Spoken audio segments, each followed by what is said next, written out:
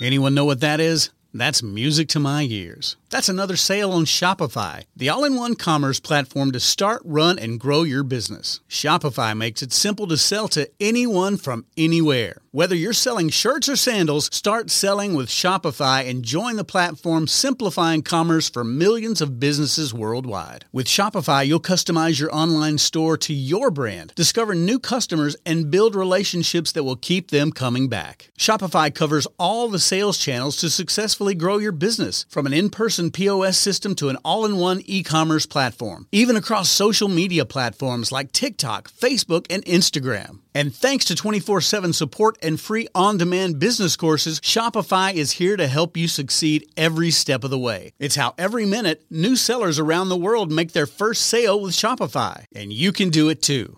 I love how Shopify makes it simple for anyone to sell their products anywhere. Whether they're ebooks or earrings, Shopify simplifies starting and running your own successful business. When you're ready to take your idea to the world, do it with Shopify, the commerce platform powering millions of businesses down the street and around the globe. Now it's your turn to try Shopify for free and start selling anywhere. So sign up for a free trial at shopify.com/C-Suite, all lowercase on C-Suite. Go to shopify.com/C-Suite, all lowercase on C-Suite to start selling online today. Shopify.com/C-Suite.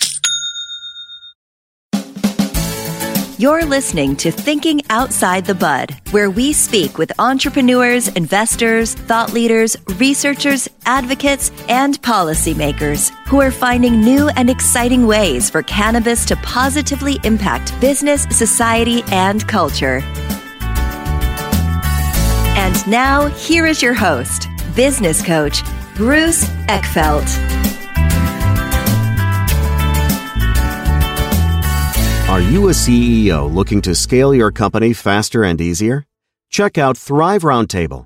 Thrive combines a moderated peer group mastermind, expert one-on-one coaching, access to proven growth tools, and a 24/7 support community. Created by Inc. award-winning CEO and certified scaling up business coach Bruce Eckfeldt, Thrive will help you grow your business more quickly and with less drama. For details on the program, visit eckfeldt.com/thrive. That's ECKFELDT.com/thrive. Welcome, everyone. This is Thinking Outside the Bud. I'm Bruce Eckfeldt. I'm your host. And our guest today is Jessica Gonzalez, and she is a cannabis and IP attorney with Bressler, Amory and Ross. She is also general counsel for Minorities for Medical Marijuana. I love these conversations. The legal side is fascinating. It really shapes the industry. You know, the rules and the regulations that we're under on a federal level and on a state-by-state level really impact how businesses approach the business of cannabis and really shape where we're going. So I'm excited for this conversation. We're going to talk a little bit about sort of general context in terms of marijuana and cannabis and the laws surrounding it. We're also going to talk a little about what's going on the East Coast here, particularly in the tri-state area. Lots of interesting things going on between New York and New Jersey. Big plans that everyone kind of has in the works and the budgets. We'll see how things play out. But with that, Jessica, welcome to the program. Great. Yeah. Glad to be here. So why don't we get to know you a little bit and kind of understand your background and how you got into cannabis, and then we can kind of jump into the drama that's happening on the legal side. What was the background? Tell me about getting into law and tell me about getting into cannabis. Yep, sure. So I was one of those unique individuals who knew that I wanted to be a lawyer since I was about 16. And I always knew that I wanted to do something with a corporate type of lawyer, somebody who works with businesses. So I went to undergrad and I got my degree in finance there. Went to law school. I concentrated in intellectual property. And so all of my internships and classes were in intellectual property. And actually, one thing that I'll always remember is there was actually a cannabis internship available my first year of law school. Wow. So that was in 2013. And I was advised to not apply for it for how it would look like on my resume. And now looking back, I realize I just should have listened to myself. And, I would have had a couple years head start up in Massachusetts. But I actually used to joke about being a cannabis attorney all the time. I never thought that it would become reality, but, here we are. I've manifested it. And while I was working as an intellectual property attorney, I started to really have some sort of existential crisis about my life and how I was going to help the world and help folks that I really, wanted to provide legal services for. And my boss actually at the time had created a niche area for himself in the entertainment space. And I looked at him and I said, well, I can probably do the same with something that I'm passionate about, right? So now you have to ask yourself, well, what are you passionate about? And that question was a little hard for me. And when I thought about it, I realized that I've been a consumer of this plant for almost 11 years. Yeah. It's helped me physically, it's helped me emotionally, spiritually, mentally. I owe a lot to plant medicine. Yeah. And when I had this thought, it was at the same time when Governor Murphy of New Jersey was elected. And so he was running on, his 2 W's, weed and wages. And he took care of the wages. And we're still waiting on the other platform, but I figured this was a very good opportunity for a young attorney such as myself to become a leader in the space, because with very little precedent, with very little happening, it was a really good chance for me to really distinguish myself and be able to help craft an area of law that definitely needed a lot of help. And it was actually finally something that I fully understood. I knew about the plant. I knew about its healing properties. I come from a long line of healers. And that's when I figured, this could be my area. So I created like a list of 10 events, cannabis events, and I hit up every single event that I possibly could to learn about, to learn from people who were involved and to learn about, all this advocacy work that was really happening behind the scenes. And it wasn't really as prominent as it is now, where you see all of these advocates, but folks had been doing it for a very long time on the East Coast, but it wasn't reported. It wasn't talked about. The more I dove into cannabis, the more that I realized that there were so many inequities that were happening. I learned about the history of it, all of the racial discrimination that came along with it, and the impact that the criminalization of this plant actually had. And that really motivated me to learn more, invest in my learning and my education, and so that I could start advising some of these clients who really wanted to participate. And legal services is a huge barrier to entry for a lot of these either startup companies or just really anybody who wants to get involved in cannabis. It's legal services is a heavy cost. And so I figured that if I could play a part, it would be through my legal skills and my legal acumen. And that's how I began to get involved. I started out with intellectual property. I always tell folks, if you're trying to get into this industry, just use what skills you have and pivot. So I didn't have, any, how to do licensing, but I understood intellectual property. So I came in with that. And that, it started to grow from there. And, once I started doing some trademark filings for my clients, that led into contract work, that led into licensing work. And the breadth of my practice really began to grow, but it started out through intellectual property. Yeah. And in fact, intellectual property is an interesting one, from a business point of view. Why don't you just kind of frame for people a little bit about what's included when we talk about intellectual property, IP, what is kind of included in that from a legal kind of domain point of view? And then we can kind of talk about why, it's interesting or different in the cannabis space. Yeah, sure. So I was going to so many events and seeing these really cool logos and really great creative names. I was asking a lot of these owners, how are you protecting your name? And everybody just assumed that if you file an LLC with the state or you just, slap a label on your product, you automatically own that name. And I started to realize, that this could be a very big problem. And so I primarily work with trademarks. And the purpose of trademark law is to avoid confusion in the marketplace as to the source of the goods. It's really a shortcut. That's what they're used for. So when you see the Nike swoosh, you don't need to have the word Nike on it. You just know that it's Nike and it's affiliated with, a very good reputation of athletic clothing or whatever. That didn't really exist in the cannabis world. And because the United States Patent and Trademark Office is a federal agency. It's authorized by Congress.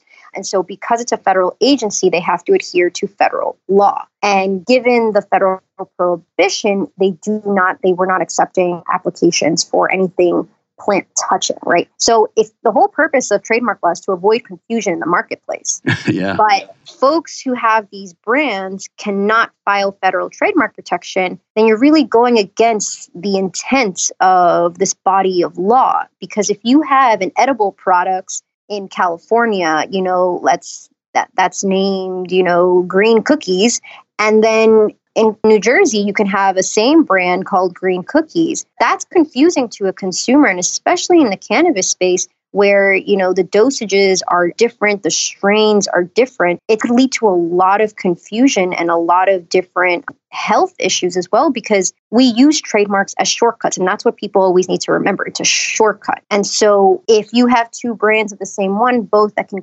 coexist because there's no federal protection available to them, well, that really undermines the whole purpose behind it. And so that's really the issue that we're seeing a lot. And so cease and desist letters, a lot of intellectual property infringement, it is highly prevalent in this space because of the fact that we do not have the protections that are generally afforded to other brands. So just maybe to frame this for the audience, it's in most other industries, non-cannabis industries or legal industries, the U.S. Patent and Trademark Office, grants these protections to companies that have invested in their brands so that you don't have confusion in the marketplace. It's really kind of a consumer protection idea here, right? We want to make sure that people, if they go to a store and they see Amy's Edibles or they see, a brand name product, they know that it really is that brand and that's not someone kind of operating under their name. But because federal law, under federal law, cannabis is illegal. That protection is not afforded to the cannabis industry. Where are the boundaries of this? Because you mentioned that if it's plant touching, clearly if I'm, Amy's Edibles, that's pretty clearly plant touching. But if I'm Greenleaf Accounting Services, that's not plant touching, but it's still potentially related to cannabis. Like, where are the boundaries and where are the lines? Where are the lines, and when do you cross the lines from using trademarks in terms of protecting the brands and the work that you've done? Yeah, sure. So if it is plant touching, so anything, if you're a dispensary, if you are a manufacturer, if you are a cultivator, you cannot apply for federal trademark protection in connection with those services. Okay. So when you apply for a trademark, it's always in connection with a specific good or service. So I always use Nike as an example, right? I was like, they have a couple hundred trademark registrations for their shoes, for their apparel, for their shirts, for their different products. There isn't one trademark application that you can put in that'll cover all areas, in different channels of commerce. And so a lot of these cannabis companies were wrongfully assuming that because they're not able to get federal protection for their plant touching side, that they cannot get it at all. And that's really where I came in and I began to study it and I began to look at, why different applications were getting refused, how folks were unique to answer it. And so the USPTO asks, is this in violation of the Controlled Substance Act, even paraphernalia as well? So they ask a series of questions to make sure. However, if you are on the ancillary service side, if you are selling clothing, if you have a website, if you have educational services, all of those services are most of the time encompassed in your company. It may not be the first service that you provide, but if you're providing educational materials on your website, and if you're selling some merchandise, whether it be jars or rolling trays or clothing, well, that you can apply for federal protection for. And so it's important that you really look at all the goods and services that you're using your brand in connection with, separating that from the plant touching side and then protecting the non-plant touching goods or services. Because the whole idea is that once you acquired trademark protection for those non-plant touching areas, when federal prohibition is lifted and we're actually able to apply now for the plant touching side, you now have a very strong trademark portfolio that with registered trademarks that you can now use to help bolster your application for the plant touching side once that is available. So that's really the strategy. It's a long game. So if we're looking 5 years down the road, start your trademark portfolio now, start the brand recognition, the goodwill, everything that you possibly can, because as this market continues to get more and more saturated, the only thing that's going to set you apart is the goodwill that's associated with your brand. And if you have 5 or 6 other companies in the United States using your same brand name, well, then you're going to have a problem down the road when you're actually really trying to distinguish yourself. Interesting. So you almost kind of create this protective moat, using things you can protect, the non-plant touching products and services, in and around your business, protect those, kind of, leave the plant touching touching things, acknowledge that you can't protect them now, but just kind of lay in wait for federal legislation to change. I mean, I guess, are we creating, or are there these companies all sort of ready to pounce on certain brands or certain trademarks? Once it does go federally legal or it gets decriminalized or descheduled, is there going to be a rush here? I mean, how do you think this is going to play out from a business point of view? 100%. And the reason that I can say that with 100% certainty is because that's exactly the same thing that happened in 2019, yeah. February 2nd of 2019, the United States Patent and Trademark Office issued a notice that they are now accepting applications for hemp and CBD goods. And so that gave me an insight because I wasn't sure how they're going to handle it after the Farm Bill passed, because now it's no longer illegal on the federal level. So now they must accept these applications. And I was wondering how they were going to go about it. Their website crashed, which I completely anticipated it would. They are flooded right now with applications. I sent a notice to all of my clients. I said, we have to get our application in right now, like this second. And the USPTO is having so much difficulty with it that they established a new set of examiners specifically designated for cannabis, hemp, and CBD applications. Yeah. Typically, when you submit an application, it takes about 3 to 4 months for a trademark examiner to review your application for completeness. It's taken now over 7-8 months for some of my clients, just because it's in the hemp, CBD, or the cannabis space. So now we're waiting a much longer time for a review, and it's because they were not prepared. They were not prepared to handle the amount of applications that were going to be done, and that's why for cannabis, when that time is getting near, the USPTO is going to need to be prepared for all of these marks that are coming in, because in cannabis, there's going to be so many more. Yeah.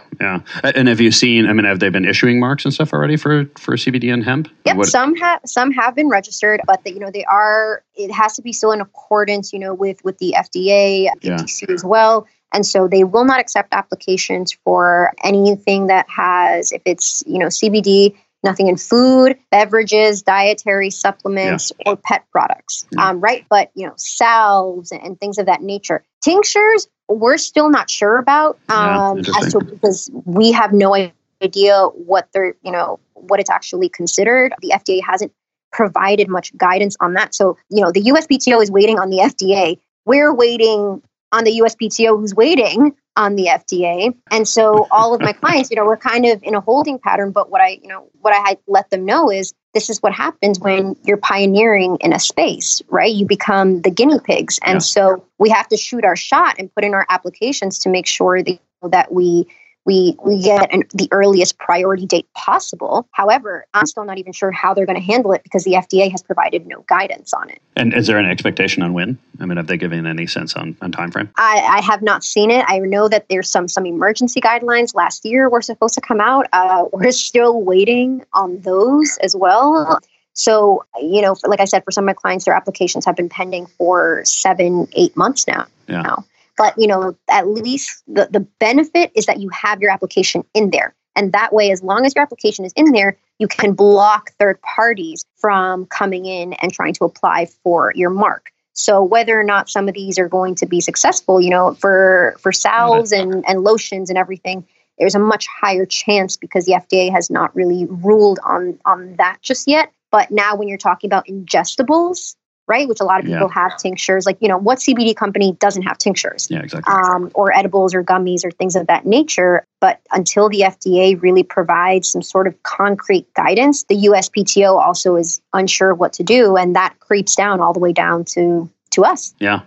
And for the benefit of listeners, I was going to do this at the top of the episode, but we're recording this in the end of January 2020, so things may be different depending on when you're actually listening to this. So I guess, strategically, what does that mean, or how do you approach this? Do you have a series of sort of different filing sort of papers and strategies that, as the FDA, might rule in different ways, then you'd go to the folder that has this version of the documents that you'd quickly submit so you can get in the queue and get your protection status? What do you do strategically particularly when working with a company, when you've got this kind of uncertainty, regulatory uncertainty, context that you're operating within? So probably the most important thing that I do is make sure I review their websites very carefully, because when you're providing proof of use, the examiners from the United States Patent and Trademark Office are going to go and they're going to review and to make sure that what you're saying is truthful, right? So, if some folks are like, well, we don't have to put that we have hemp or CBD on there. I said, well, they're just going to research you and they're going to find out, that it's there. Mm-hmm. So we need to be truthful, but there's different ways of going about it. And so you need to be very strategic in how you describe your goods, how you describe your services, because that could mean the difference between you getting refused or you passing through. And so, I looked through hundreds of applications. I saw what was getting through. I realized that there were certain ways to answer refusal questions. And I created sort of a pattern for myself of like, if this happens, this is how we respond. If this happens, this is how we respond. But it's taken, about 2 years worth of tracking these applications because, should you be cited, you can use other applications as precedent as to why yours should move forward. So I pay very close attention to all marks for cannabis and hemp or CBD that have been registered, why they were registered, how they got through it, the amount of time that it took, what type of goods, what type of proof of use that they provided as well. So, sometimes for clients who have dispensaries, right, we cannot file a proof of use selling cannabis on your website, right? But if you make a blog section, and it's all education, then that's what we're protecting. We're not protecting the sale of cannabis on your website. We're now protecting the educational components. So I also work with them and their website developer of how to place the mark, what type of educational materials, really they should be providing, and how to keep their website separate, where it's one part is, you're advertising and selling for your cannabis, and the other part is education. And how do you do that? I mean, look, what are the kind of the heuristics that would, from the USPTO point of view, clarify for them that, I see, this is your commerce section, this is your educational section, and they're differentiated enough that I'm willing to give you protection. Like, how do you literally do that from a website design, website strategy point of view? Are they different URLs? Do you have to do subdomains? No, not different URLs. The only thing that I know that it's just on the educational page, there can be no advertising of your cannabis products. Okay. That's really where it is, because once you're advertising, now you are promoting the consumption of a good that is federally illegal, and that is what the USPTO will not allow. So once again, it all comes down to your description. So when I do it for your website and your educational services, I make it very, very clear that we are protecting the educational component of this. Now, the good thing, because some folks are like, but that's not what I do. And what I let them know is, well, there's this really, really cool aspect of trademark law called the natural zone of expansion. And what that means, and it's very helpful in cannabis, is if we do clothing with cannabis, we do, merchandise, like for cannabis, we do your educational services and entertainment service for cannabis. There's cannabis all over your application. And yet you're not but we're not protecting your plant touching goods. But now with the zone of expansion, should anybody try to, get a trademark for something that is plant touching with your name, well, we can say, well, naturally we would expand into that area once it's allowed. And so you kind of create this very large bubble around yourself. And so the more protections that you're afforded, more registrations that you have, the bigger that bubble becomes, right? So for example, let's say you filed a trademark application for couches, right? But not for chairs and not for tables. And somebody else wants to do the same. Well, it's reasonable that eventually you'll expand into tables and chairs. And so somebody who wants to sell an item, tables or chairs under your same brand name, won't be able to. You'll be precluded by your registration by the nature of the zone of expansion. Interesting. So it's kind of like a wiggle room. It says, look, we realize that, businesses evolve or, will grow and go into different areas, pivot into different kind of adjacent products and services. So they kind of bake that into the protection so that if you do, add this product or service, and as long as it's adjacent to what you're doing now, you can get that protection. That just prevents someone from coming in and, using your brand or creating a brand, sort of duplicating your brand and bumping up right next to you. And now you've got consumer confusion because they're like, well, wait a minute. I know Bob's Couches, and I'm assuming that if it's a chair, Bob's Chairs, I'm assuming it's the same company. But it may not be, so they give you that that buffer. Exactly, and the natural zone of expansion is just so helpful in cannabis, because what I tell folks is we need to get as close to the plant as possible and stay as far away from it as possible. That way, your zone of expansion is, the more that you involve cannabis, but not the plant touching side, the better it is for you, because now you're establishing your goodwill in the cannabis space by having this application. You're putting the entire U.S. on notice. It's constructive notice that you're using it. And if any lawyers in the cannabis space will tell you that you understand why they're filing this way. It's a place, they're placeholders for when federal prohibition is lifted, and then you go right in. So it's an understanding also amongst the cannabis trademark lawyer community that that's what's being done. So there's a little bit of collusion going on in law, just given the situation. People kind of understand, or people get what the strategies are. Exactly. When it comes to the trademarks and stuff themselves, I mean, do you run into problem? Like, can you use cannabis and pot and weed and stuff like that in the names themselves, so long as you're not promoting or selling actual cannabis products? Yep, can. Yep, you can put cannabis in there in the name, weed anywhere in the name. That's just no problem at all. There's many of those. There's hundreds and hundreds of those, which is also why when you're choosing a brand name and you're starting from scratch, a lot of people like to use canna in their name, or weed or some sort of alliteration that alludes to cannabis. And I think a couple of years ago that would have been a very good idea, because cannabis wasn't so mainstream. Yeah. But now that it is mainstream, and now that, the market is just constantly now saturated with brands on brands on brands, now you're going to have a much harder time distinguishing yourself if it's canna. Interesting.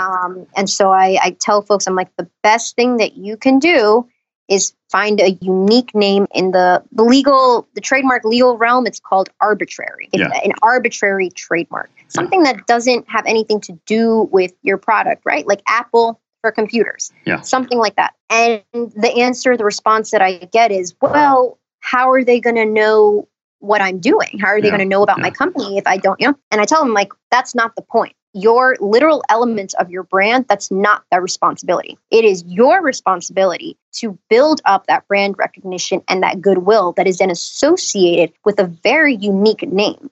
That way, when you go out there into the marketplace, you have such a distinctive name that carries weight, for the goodwill and the brand recognition that you've built up. But it should not be relying on the literal elements to tell your consumer what you're doing. And if that's your game plan, you're not going to get very far, because the investment shouldn't really be in that. It should be in just creating the goodwill around it. Yeah. So it's like the difference between naming your company Furniture Barn and IKEA. Furniture Barn is not going to, many people are going to Furniture Barn, Furniture Warehouse, Furniture Store, whereas IKEA, that is arbitrary in the sense that you can protect that. And then you just build a reputation of saying, okay, IKEA is known for furniture, but it's not about the name. It's not about the SEO term that you're trying to run. It's not your brand's name. That's not the responsibility of your brand. It's your responsibility. So that's what I always try to get across to my clients. And sometimes it's difficult, sometimes folks are really married to a certain name, but I just then do have to caution them, well, you're in a sea of 200 canna names, you may have a bit of a harder time distinguishing yourself. But if you can be creative enough, then it's not impossible. But, if you want to start out in a different manner, then you'll just have a much easier time down the road for folks to really recognize your brand and associate it with you. Yeah. So when should companies really start to think about this? Because, in the early stages, everyone's, they're just trying to get an idea off the ground. They're trying to develop some product. They're trying to, just kind of get things started. When should they,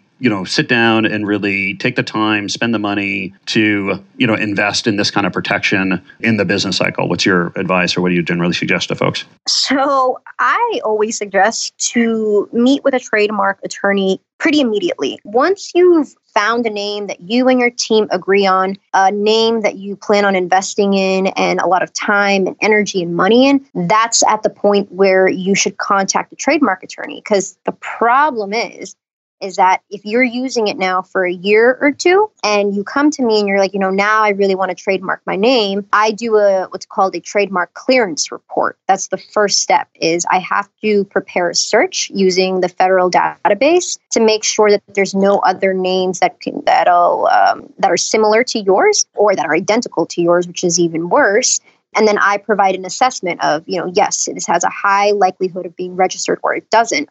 Because folks just think that it just has to do with an identical name. But the standard for trademark law is with the consumer, is substantially similar. Yeah. So even if it's similar in pronunciation or spelling, then you're going to be refused and you just wasted a lot of money. So really from the beginning, sometimes what I've had clients do is they'll come and they'll say, I have 3 names that I'm thinking about. And that's one of the best approaches is you give me 3 names, I prepare the search reports, and I provide you which one has the highest likelihood of successfully registering with the USPTO. Got it.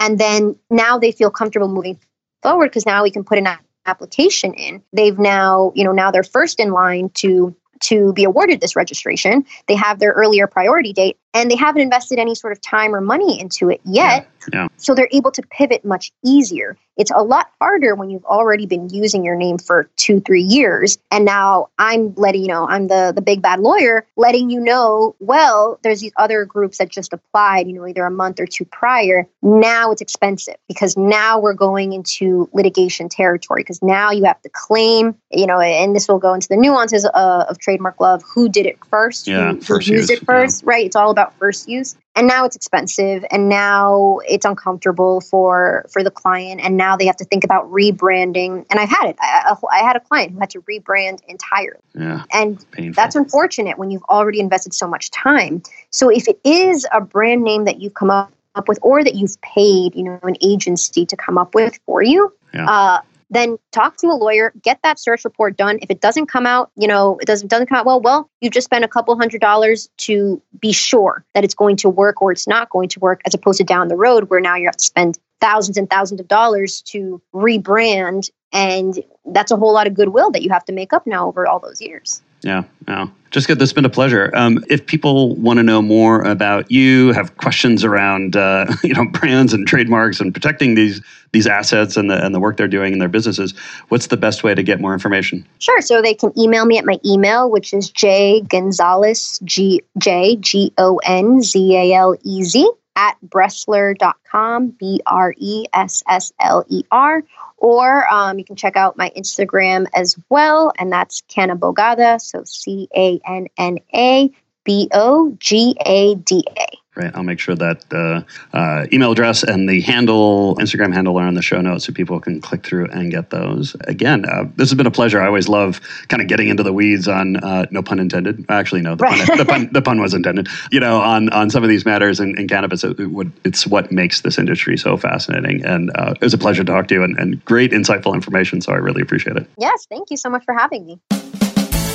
You've been listening to Thinking Outside the Bud with business coach Bruce Eckfeldt. To find a full list of podcast episodes, download the tools and worksheets, and access other great content, visit the website at thinkingoutsidethebud.com. And don't forget to sign up for the free newsletter at thinkingoutsidethebud.com/newsletter.